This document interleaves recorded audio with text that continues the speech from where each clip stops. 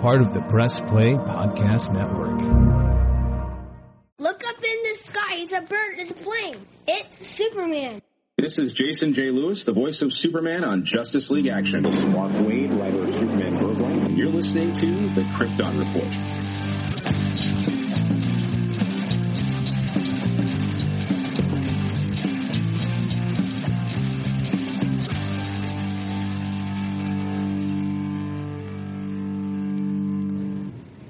Welcome to the Krypton Report. This is July, a new month, so a new actor spotlight. I'm trying something new here. Got a new setup. I'm outside. Maybe you'll hear some beautiful sounds of the outdoors, like some birds on a plane. And we'll look up in the sky together. But basically, it's beautiful outside. I'm sitting on my closed-in porch here, and I'm just enjoying the weather. And why not do a little podcast and enjoy the weather? So, without further ado, we're going to talk about Melissa Benoist, and that's how I've heard her last name pronounced, and that's what we're going to do. And she played Supergirl from 2015 to 2021, and it seems so long ago, yet not so long ago, that Supergirl ended. So we're kind of getting into the more recent time of our actors, and we're almost done. We have a few more left to go. But Melissa Marie Benoist is an American actress, singer, and dancer. She was born in Littleton, Colorado, the daughter of Julie and Jim Benoist, a physician. Her parental grandfather was French descent. The rest of her ancestry is German, English, and Scottish. She started dance classes at the age of 3. When she was 4 years old, her aunt put her in a church play she was directing. That's pretty awesome. I had not previously seen anything with Melissa or knew anything about her acting skills prior to Supergirl. And this is one of those things, like with several CW shows. I think Stephen Amell was one as well. Maybe Grant Gustin, but was the very first of 1,000 actors to audition for the title role of Supergirl. Just as Stephen Amell for Arrow and Grant for Flash. Was wearing an eye patch reportedly after suffering an eye injury when she first put on her Supergirl costume. It was later revealed by Melissa on Instagram that the injury was in fact caused by an incident of domestic abuse. As we know, her first husband appeared in season 1 as Supergirl, or in Supergirl, not as Supergirl, and then later she got a divorce and then ended up marrying Chris Wood, who played Mon-El on Supergirl. She became engaged to Chris on the 11th of February 2019, one day before my birthday. In 2015, it was announced that she married Glee co-star Blake Jenner, her first husband, and the couple separated in 2016 and divorced in 2017. So that's a whole relationship of marriage under 2 years. She started reading the New 52 Supergirl comic book title after landing the part, and both she and Helen Slater played Supergirl, are brunettes turned blonde for the role. In September of 2020, she became a mother for the first time after giving birth to her son. She has 3 tattoos, a wolf on her left wrist, a feather, and the word free on the back of her neck, and a bicycle on her foot.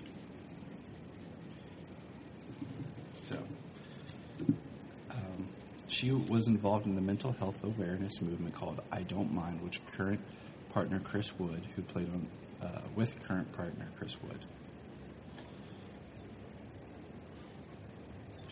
She holds a record of playing the same character of Kara Danvers / Supergirl in 5 different television series, technically. Arrow, The Flash, Supergirl, Legends of Tomorrow, and Batwoman. She made her directing debut in season 5 of Supergirl.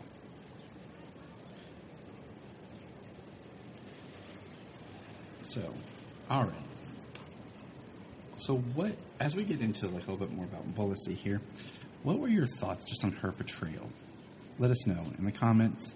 Let us know through social media of what you think made her a great or not great Supergirl. I have often said that her Supergirl was kind of in a weird existence because of how they paired her with and without Superman. And part of me almost has wished that they had just done basically a more traditional Superman story, but with her. So, Superman had never come to Earth. It could have worked better. But, what are you going to do? Right? What are you going to do? She went to Marymount Manhattan College. That's cool. Her first film appearance was Whiplash, and then the comedy drama Danny Collins in 2015, the crime comedy Band of Robbers in 2015, the romantic western The Longest Ride, the action thriller Patriot Day 2017, the drama Low Riders in 2016, the comedy Sundogs in 2017. She portrayed the wife of cult leader David Koresh in the Paramount Network miniseries Waco in 2018. On stage, Melissa made her Broadway debut in 2018 as Carole King in jukebox musical Beautiful Carole King Music.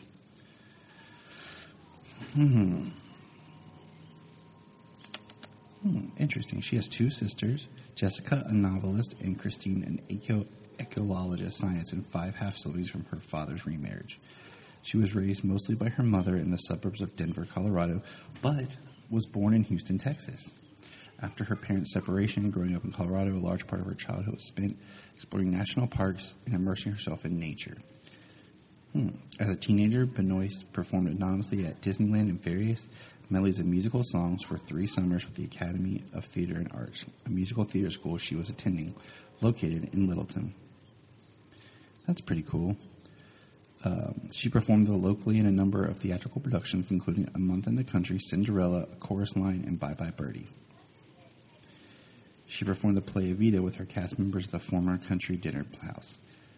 In 2006, the Denver Post named Benoist one of Colorado's 5 can't-miss kids. She graduated from high school in 2007 and then moved to New York City to pursue a career in music theater.